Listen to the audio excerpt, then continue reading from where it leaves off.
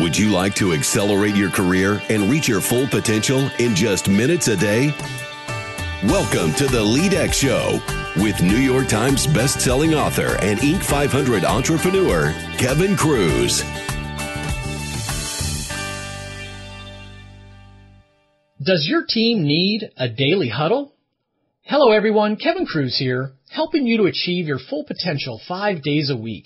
And in just a minute, we're going to talk about how to make meetings great. But first, don't forget to visit leadx.org, where you'll find hundreds of articles from the best business and career writers out there. You can also sign up for our quick read newsletter. It's packed with actionable tips you can try out right away. leadx.org.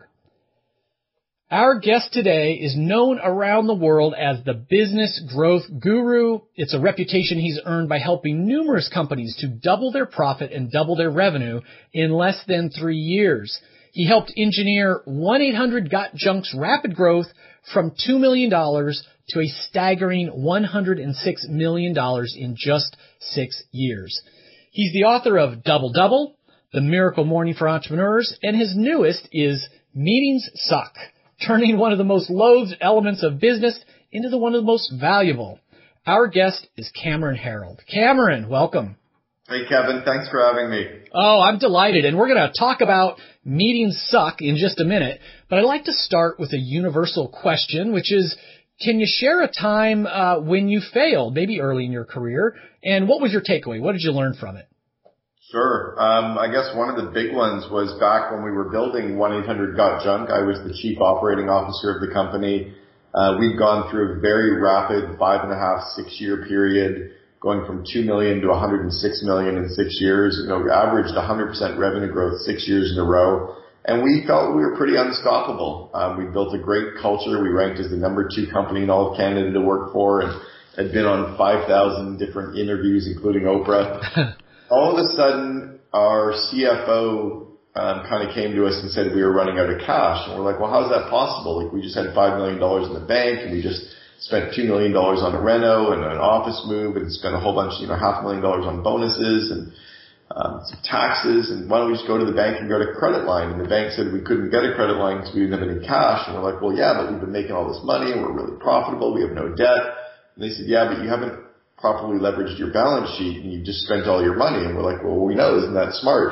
They said, no, it's not smart.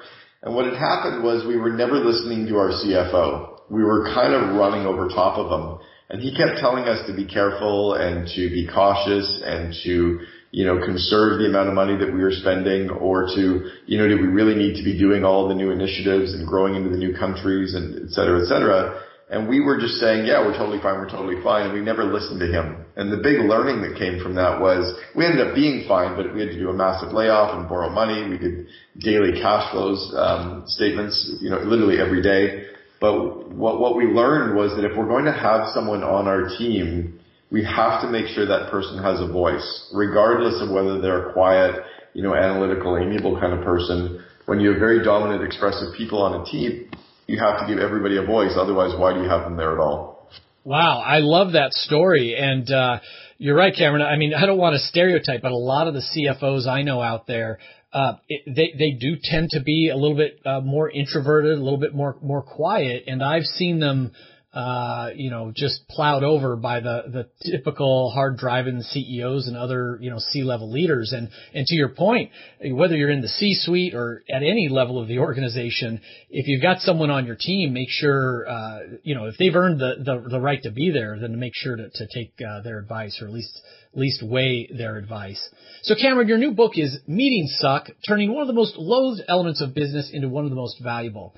And start with the big picture, because meetings suck, but you actually prescribe in the book quite a few different types of meetings. So what sort of meeting cadence or meeting rhythm would you recommend? Well, the reality is meetings don't suck. We suck at running meetings. And that was the whole purpose for this book, and it's proving out well. Companies are buying it by the hundreds to give out to every employee to have them read it and start learning how to run and participate and be involved in great meetings. But meetings can actually be very powerful if you run them in the right way. So the way I look at all the meetings in terms of a cadence is you have to make sure that you put all of your big rocks or your big meetings into your calendar a couple of years out, and you block them in the calendar, and then you build all your business around those. So you need your annual strategy meeting, and that needs to be a 1 or a 2 day meeting, usually held 3 months prior to the start of this fiscal year. You also need to have a quarterly retreat, which is a half day or a full day meeting, and that should be done 2 to 3 weeks prior to the start of each new quarter, and that's when you meet to press reset on the plan. I also like having a strong finance meeting every month where we review the balance sheet, the P&L, and the pro forma cash flow statements. We'll often even go through the general ledger line by line and look for waste and expenses to cut no matter how big the company is.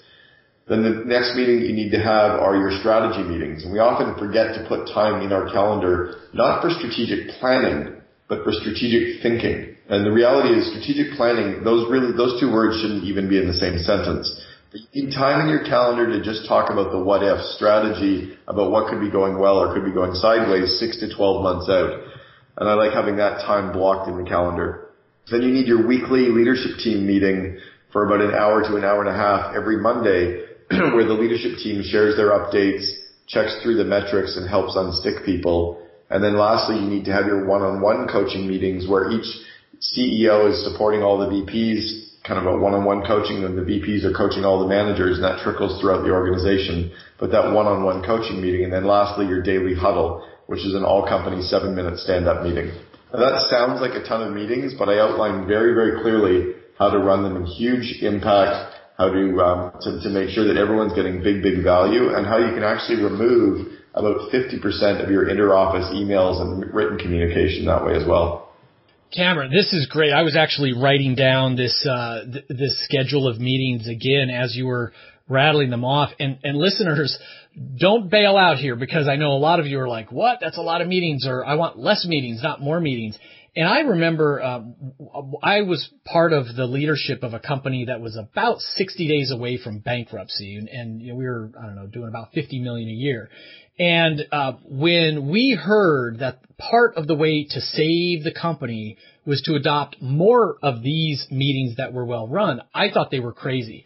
But we just said, let's try it. Let's try it for 30 days. And I actually think this meeting rhythm, this exact rhythm that Cameron just walked us through, was one of the keys to saving that company. And of course, it grew quite well and exited at over $1 billion. And so more meetings, as Cameron said, if they're done right, it saves you time, because you're going to have fewer emails, fewer got-a-minute meetings, those taps on the door, fires to put out. These are time savers. Now, Cameron, we don't have time on this show to go through all of them, but one of the critical ones are these one-on-ones, these one-on-one coaching meetings. So what would you say, how often should I be doing a one-on-one with each of my direct reports? How long do they last? What are the kind of things we should discuss? Yeah, so the one-on-one meeting is critical, and it should be done on a weekly basis, every week, and it should be 30 minutes. There is no task follow-up in the meeting. It's not about following up on what's happening with the tasks. You can use software like Asana or Basecamp or Trello to be able to see what's happening with projects. The one-on-one meeting is about coaching your direct reports. So it's a balance of 3 things: direction, development, and support. The direction is giving them direction to make sure they're working on the right stuff, because at the end of the day, we only have 3 resources: people, time, and money, and you need to make sure that you're spending yours in the right way. Secondly, it's the development. So it's the skill development that might be necessary on a project-by-project basis. So you apply situational leadership and just give them the proper skill development that they need during that meeting. And then lastly is the support, the emotional support. It's either to hear them out or cheer them on, or just be able to make sure that they have your support in helping to remove obstacles or blocks or frustrations they're having in running the business. So that coaching meeting is a really, really powerful tool, and I've been doing it for 25 years. Direction, development, and support. And Cameron, you just took me to school, because I got to admit, I'm a big believer. Every Monday is sort of meeting day, and I do these one-on-ones, but often I end up burning those minutes on the tasks. Hey, what happened last week? What's going on this week? And I'm realizing that you're right. I already know that stuff from the daily diaries that we all log in with. That's great. That's what drives people crazy, is like, why are you asking me when it's already in the spot? Or what they need is what you're not giving them. So if you flip the org chart upside down, where the CEO is at the bottom, supporting and holding up the VPs, who are supporting and holding up the managers, who are supporting and holding up the customers. It's like an inverted pyramid that really there's not supposed to be task follow-up. It's supposed to be direction development and support, making sure they're working on stuff that's driving towards your vivid vision, driving towards your annual and quarterly goals, and then helping to remove obstacles and give them the support and skills. Not saying, how's this going, how's that going? It's like, well, it's already on a tool that we're supposed to be using. Go check. Right. That's absolutely right. And you also mentioned, and this is the one that really, I think, surprises people, a daily huddle. It could be as little as 7 minutes. And I know, in fact, listeners, if you go onto YouTube and search on Daily Huddle 1-800-GOT-JUNK, you can actually see what one of these looks like. But describe the practice, Cameron. Sure. So this is something we learned from a mentor of ours years ago named Vern Harnish, and it's been run by all the top companies on the planet. The idea with the Daily Huddle is it's an all-company stand-up meeting for 7 minutes. It's not run at 9 o'clock or 8 in the morning. We usually run ours at either 11 o'clock or 2 o'clock. When we built 1-800-GOT-JUNK, we ran ours from 10:55 until 11:02, and Daily Huddle was a fixed time in everyone's calendar on their appointments forever. It was a daily standing meeting. At 10:53, an alarm will go off on your computer telling you to get up, stop your calls or whatever you're doing, and walk down to the huddle area. Huddle starts exactly on time, and it starts off with sharing good news. So people share customer success stories or projects that got completed or, any raving fan, thank yous, people on the team. That goes for about 2 minutes. And then you actually go through the key numbers. So the numbers for that quarterly focus, whatever your quarterly theme is, you report those numbers at Daily Huddle, and they're put up on a whiteboard so everyone in the company can see the daily numbers. And then we share what does it all mean. So we show our monthly and our yearly revenue forecast on a daily basis. So basically, how are we trending? What do these numbers mean on the course of the quarter and the year? Then one business area a day does their updates, and their updates follow the same format. What's going well, what's not going well, what we're working on, and where we are stuck. So once a day you're getting a business update from marketing, and the next day IT, etc. So you're always kind of staying in that pulse of what's happening throughout the organization. And then we finish off with any missing systems or key frustrations. So just what's broken, what's not going well. And we don't fix or discuss those at the huddle. We just kind of say, hey, here's something, and then someone grabs it and says, I'll take that, we'll solve it offline. So that daily pulse is huge, and I've got companies all over the world using it. It's very, very effective. And I assume a key to making this work is making sure that the items that come up in that 7 minutes, that those are then taken offline after the meeting. Otherwise, 7 minutes turns into 70 minutes, right? Exactly. It's a stand-up meeting as well. I had a client over in the UK years ago, and they called me and they go, God, our daily huddle is taking a half hour. I'm like, tell me what you're doing. He goes, well, we all get together in the lunchroom and everybody sits down and we pour tea. And I'm like, dude, this is not a lunch break. This is like a powerful, quick, hard-hitting stand-up meeting. So to your point, yeah, people go to, even my YouTube channel has a video of Daily Huddle on it as well. Oh, that's great.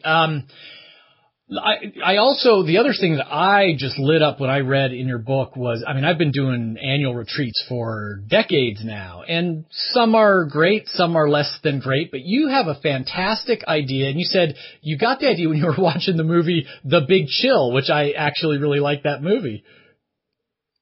Yeah, well, the idea is that you've got to get out of the office. You've got to get somewhere where you're inspired and somewhere where you're kind of disconnected and somewhere where you don't need to do any hokey, stupid team building exercises. So what I like doing is renting kind of an Airbnb, a chalet or a cottage or a ski cabin, some kind of a cool 8 to 10 bedroom place where everybody can have their own bedroom, and where we can be meeting in our shorts and t-shirts, and our team building is making lunch and breakfast together. So you can kind of spend 2 days locked in this cabin playing games, having some drinks at night, and actually working through the business together. And it's a great way to get off-site and disconnect from the day-to-day of the office as well. And I'll bet that Airbnb rental is the same or less than doing a lot of these conference retreat centers. Way less than conference retreat centers and much more productive, and it just works really well. I have one here that I use in Scottsdale where I have companies bring their teams out and I facilitate strategic planning meetings for them. It's a 10-bedroom, 5-kitchen hacienda that Liz Taylor and two presidents have stayed at, and it's about $2,400 a night. It's ridiculously cheap. It's great. Wow, that's good. There's that you can use in a lot of the big cities now called breather spaces, And they're kind of like a daily Airbnb for office space. And those can be great for your quarterly meetings as well. Breather spaces. I just took a note on that one. So, Cameron, before we wrap up, I always like to challenge our listeners to get just, 1% better every day. Is there something you can challenge our listeners to try out, related to these meeting concepts right now, today at work? Yeah, I use an app called Commit to 3, and every single day I commit my top 3 goals to another business associate of mine, Joe Polish, and Joe commits his top 3 goals to me. It's a $3 yearly app. And you can set it up with your teams. You can set it up with a friend. It integrates with nothing. It's a perfect standalone tool to get you to focus on the critical few things versus the important many. So right now, right in front of me, I've got my top 3 for the day, and they nag me all day long until I get them done. But I get them done before I work on all the busy work. Love that. Great way to build in some accountability. And Cameron, what's the best way our listeners can find out more about you and your work? Sure. My books are all available on Amazon, as you mentioned, Double Double, Meeting Stuck, and The Miracle Morning for Entrepreneurs that I co-authored with Hal Elrod. And then there are also some of them are available on Audible and iTunes. And then all of my speaking events, the videos of my speaking events, our listener can watch those. They're all available at CameronHerold.com as well. Great. All right, friends, you've just been mentored by Cameron Herold. Don't forget you can get those links that he mentioned, notes from this interview over at leadx.org, and all of his books on Amazon.com or your favorite bookstore. And listeners, one more thing. If you've got just one new idea today, hop on over to iTunes, leave a short, honest review for the show. It would mean the world to me. So until next time, remember, leadership isn't about a title. It's about influence. You influence people with your words, but also your silence. You influence people with your actions, and when you choose to be a bystander. So the question is, how will you lead today?